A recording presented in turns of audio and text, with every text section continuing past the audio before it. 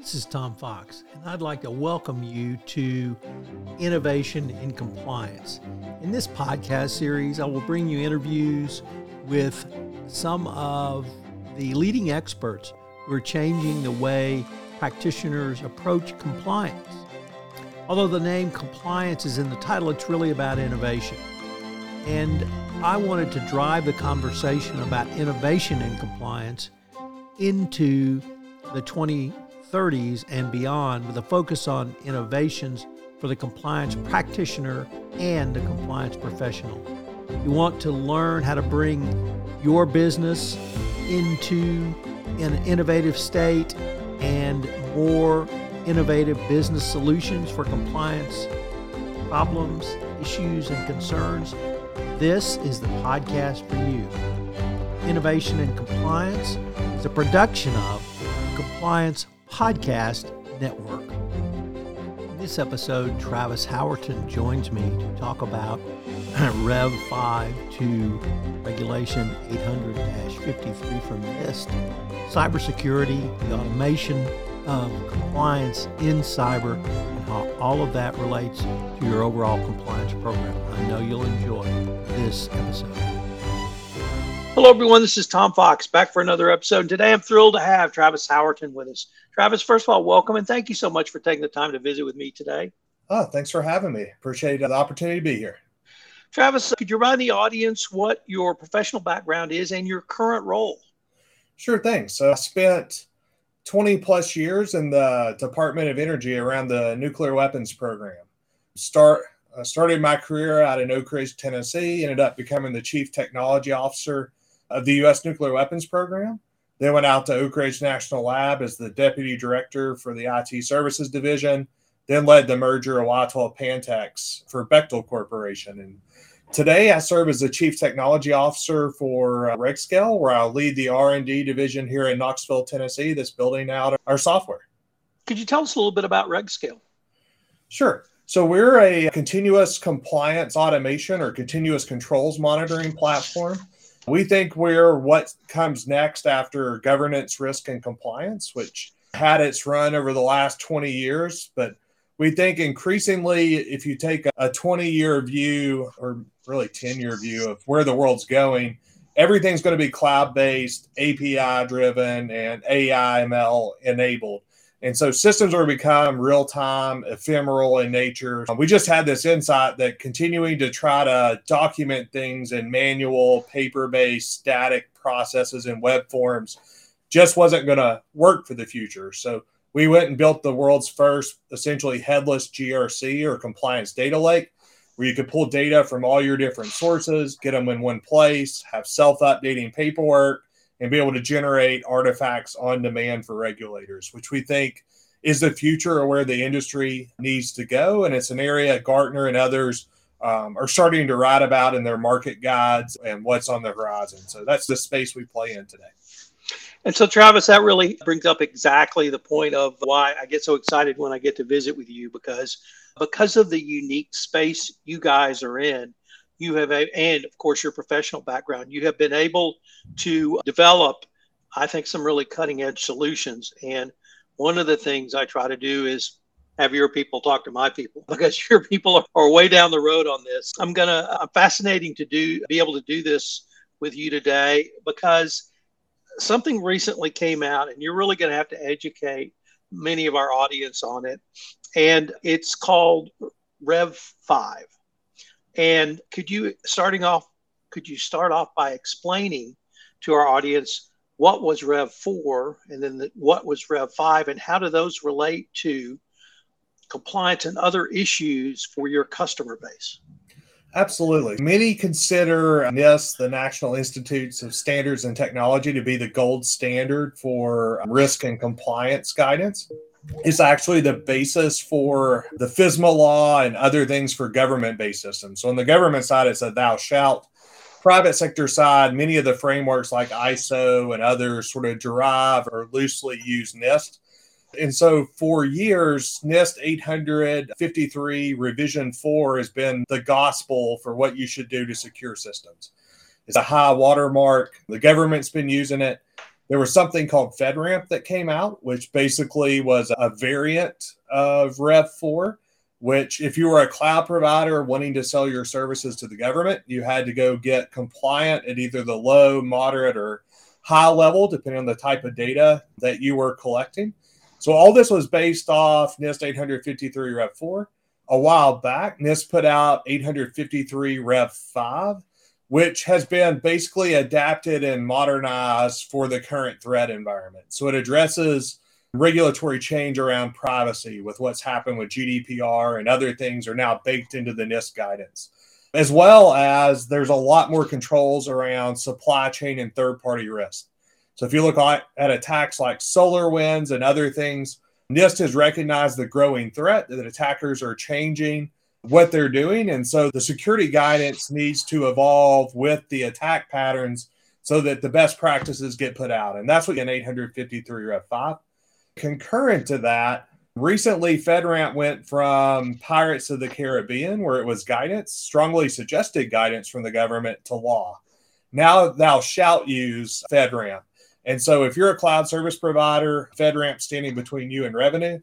FedRAMP in May just recently announced that they're transitioning to Rev 5, which comes with more controls, changes to controls. So everybody who went through the expense of Rev 4 is now going to have to evolve with NIST and with FedRAMP to Rev 5. So it's a big sea change in the cloud community, government contracts, and folks who have compliance programs that are based on NIST.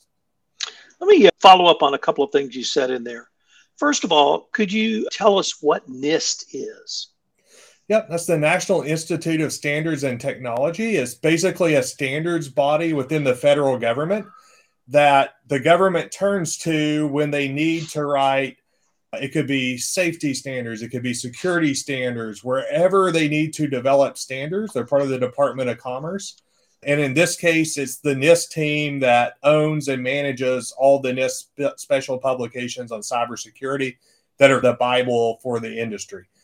They are not obviously the only standards body. You see a lot of ISO internationally.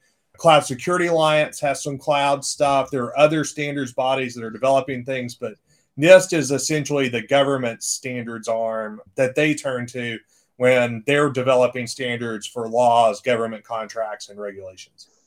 Does NIST take input from the industry or thought leaders in the industry, such as yourself or others? Oh, absolutely. And if you look at what NIST has done with the OSCAL team, that's the Open Security Controls Assessment Language. They've interacted very closely. They had an open source repo on GitHub. They've built communities of interest and continue to expand those, working with other government agencies, tool providers like ourselves, industry that needs to use those standards. It's been a very collaborative effort. And so you would see like Dr. Iorga, David Waltermeyer, and others that just have been really leaders in a public-private partnership and how they put all this together to solve problems for both sides, not just an ivory tower government approach, but they've been very proactive in reaching out to the community, getting feedback, and iterating in an open source way on some of this. And that's what's always struck me when I'm able to interview someone from your space is much more collaborative regulatory or rulemaking aspect than I typically see in other areas of compliance. Does that really allow both the vendors like yourself in this space, but also I don't want to say customers, but those vendors to the feds to have a good idea of what's coming down the pike and to be able to prepare for it? Yeah, there's pros and cons in everything. So the pro is the one you hit on. The upside of FedRAMP is you know exactly what the government's expectations are.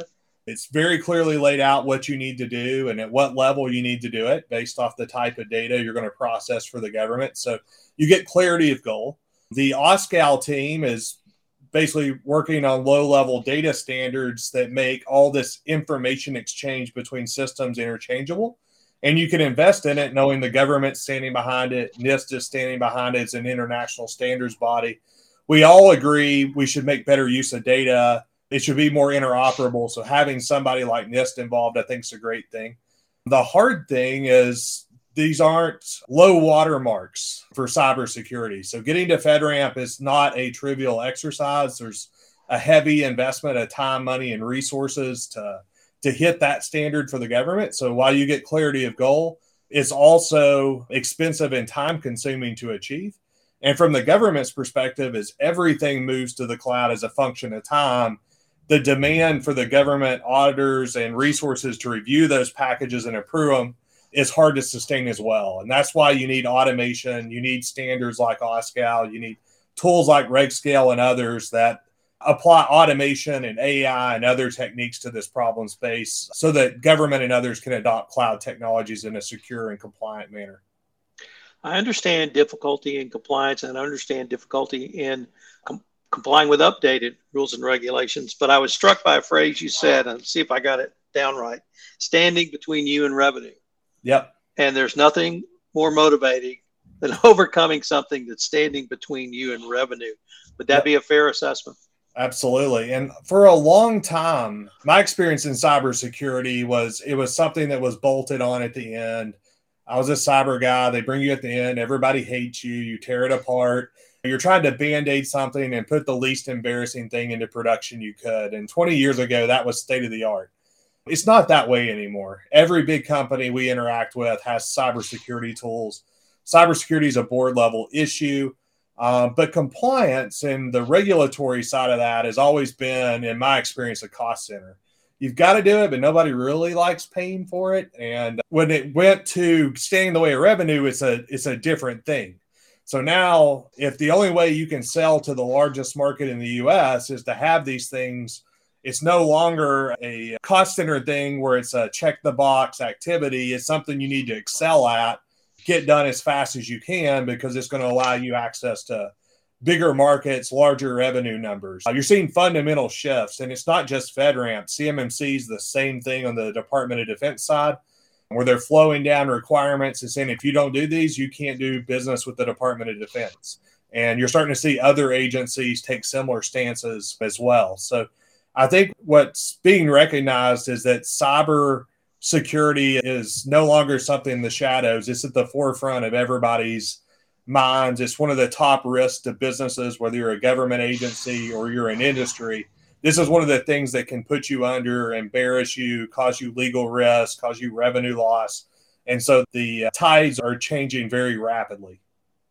It struck me that in the anti-corruption world, I came out of the energy industry, and there was a very large amount of enforcement against energy companies in the first decade of this year around anti-corruption. And the business response was to say, if you want to do business with us, you have to have a compliance program, and we're going to come look at your program to make sure you have one. And that literally went from $20 billion corporations all the way down to, I had a client that had a $15 million software company that had one piece of software that did one thing that bolted onto something, and they had to have an anti-corruption policy. But what it did was it drove compliance all the way down the chain. And what I just heard you say is the government is driving this down the chain because it's now a requirement to do business. It's not just a good business practice, as you said, having robust cybersecurity. And so this business requirement really seems to resonate. And is that conversation going on with your customers as well? No, absolutely. And so I don't know the energy sector as well, but I came more from the rapid, uncontrolled release of energy world, which is NFT related, but it's the same sort of concern. And the reason that they're throwing this into contracts, that they're getting more serious about it in CMC, is everybody's getting really tired of seeing our IP show up in other countries where there's just massive IP theft and hacking and other things going on. And they're not doing it against Boeing and Lockheed Martin and the big guys because they've got lots and lots of money to throw at cybersecurity. It's those second, third tier contractors that have a machine shop that have to go work something that have the exact same data, but none of the protections.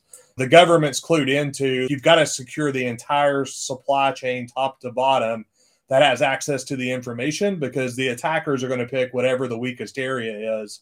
And it's going to be those second, third tier contractors that just don't have the resources. And so basically what they're saying is, if you want to do business with us, you're going to have to invest in cyber at a level where we can feel confident to trust you with our data. And in the past, it was a self-attestation that you just say, hey, I'm going to do this, and we'll just trust that you actually are. But they've clued into is a lot of people weren't. So a lot more third-party attestations and trust but verify type approaches that you're seeing versus the just self-attest to it. It's very much changing in many different sectors. I think another great point you just made was a cyber attack. Most people think of a ransomware attack, but you pointed out correctly that a cyber attack can be for a number of nefarious reasons, including theft of IP. Earlier you brought up SolarWinds, which was a great example of an attack coming in a rather unexpected way and theft of some very sensitive information. And do the Boeings of the world, do they now have the clout because of this regulatory framework to tell the Tom Fox machine company, you have to have a NIST certified or a NIST attested cybersecurity program and make that stick? Yeah, the government's looking to work it into law and put it into contracts and be able to cancel your contract for cause if you're not doing these things. It's less the Boeing having the clout and more the government just saying we've had enough. If you want our money, and we've got a lot of it, you're going to have to meet these standards to do business with us. And so it is going to weed some folks out. It may cause some consolidation in the market over time, but I think we're going to have to realize we live in a world where supply chain attacks are real. SolarWinds was the one that freaked everybody out. Log4j is another one. If you can get inside of software and contracts that people know and trust and then spread out to many different places from there, it's a very cost-effective way for an attacker to get massive gain. And then the other part, you mentioned ransomware. That's the one just having the benefit of multiple decades doing this now. The things like confidentiality was the one we all worried about for years. And so encryption was the big driver. Then we started worried about denial of service and ransomware. So then we start worrying about availability. That still leaves open integrity attacks, which are really the scariest ones of all. Those are the things where cyber attacks become physical weapons, where you can trick a PLC or a dam or a reactor into exploding because it can't trust its own inputs. And so there's all sorts, the spectrum of cyber attacks is ever growing. And so what you're seeing is an industry and a regulatory framework that's trying to adapt and struggling at times because attackers move a lot faster than regulators can. I wondered if I might be able to turn back to Rev 5 and ask you a few questions specifically tailored to that. And Sure. Starting off with, what are some of the key changes or challenges for cloud services providers under Rev 5? I think you've got a two-parter. One is it costs a lot to develop a Rev 4 package. And whereas the biggest changes are in a couple new control families, so it's just brand new, there's other things that disappeared. There's other things that changed. So it's going to be expensive to go back through that process. And my guess is the government's not done at Rev 5. There'll be a Rev 6. There'll be a Rev 7. If anything, they want to be able to cycle faster. So you've got to have approaches to how you manage this that are more cost effective than just creating, multi-100-page documents every year or two to attest to these things. It's really in the privacy and supply chain areas where you're going to see the biggest differences between Rev 4 and Rev 5, but there's minor differences across all the control families that are being adapted for today's threat environment. And then how about the same question for third-party assessment organizations? Yeah, so basically the third-party assessors are just going to take that package and then review it. And so there's a multi-parter. You have to attest that I meet the controls. That's on me to do. And then I've got to provide evidence of that to the third-party assessing organizations. So they're going to have to train up on new families, but mostly they're going to have to go back and redo a lot of work. So you're going to see a lot of demand hitting these 3 PAOs because all the folks that have existing FedRAMP packages have to get to Rev 5 within a certain time frame to keep their certification with the government. So you're going to see a lot of increased demand on the 3 PAOs to do this kind of work. And so for them as well, there's not If you look at any cyber hiring metric in the US, there's not a surplus of these folks that are just sitting around, right? So creating huge demand signals with no ability to ramp up people forces you into automation is really the only solution to that problem. You've almost answered this question 3 or 4 times during this podcast, but I'm going to either ask it again or ask you to maybe tie it all together in answering this following question.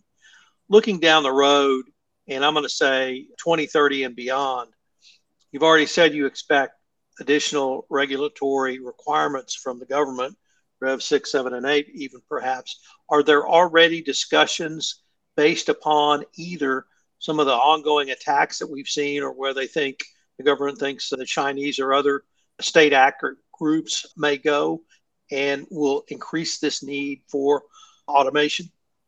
Yeah, I think you're always going to see the need to revise the standards.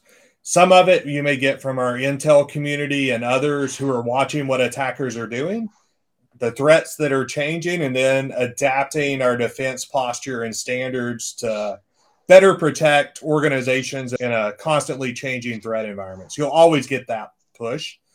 You're also always going to get a push from industry around affordability. As this stuff flows down, there's only so much money people have to put into this before things start becoming unaffordable. So you're getting a lot of cost pushback in different areas from industry. So there's always this tuning between cost and risk. Where's the risk really at? What's it costing to mitigate it? And is that equation balancing properly? So you'll see industry in particular pushing a lot there. And so I think those two things to the end of time are always going to force the need to constantly be continuously improving our standards to adapt. So we want them to be more cost effective. We want them to be more attuned to changing threats and risk.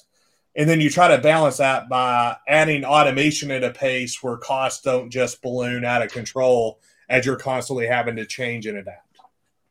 So, Travis, unfortunately, we are near the end of our time for this episode. But before we leave, I wanted to ask you if our listeners wanted any more information on yourself, on Reg Scale, perhaps Rev 5, what would be the best place or places for them to go? Yeah, I think you can go to the FedRAMP website. The upside is they have a ton of resources there. They've also got a lot of GitHub resources that have examples of OSCAL artifacts. You can learn. You can lose days diving into that stuff and trying to learn about it. If you want to learn more about what we do, go to regscale.com. Check out our website. There's some forums there. You can reach out to us.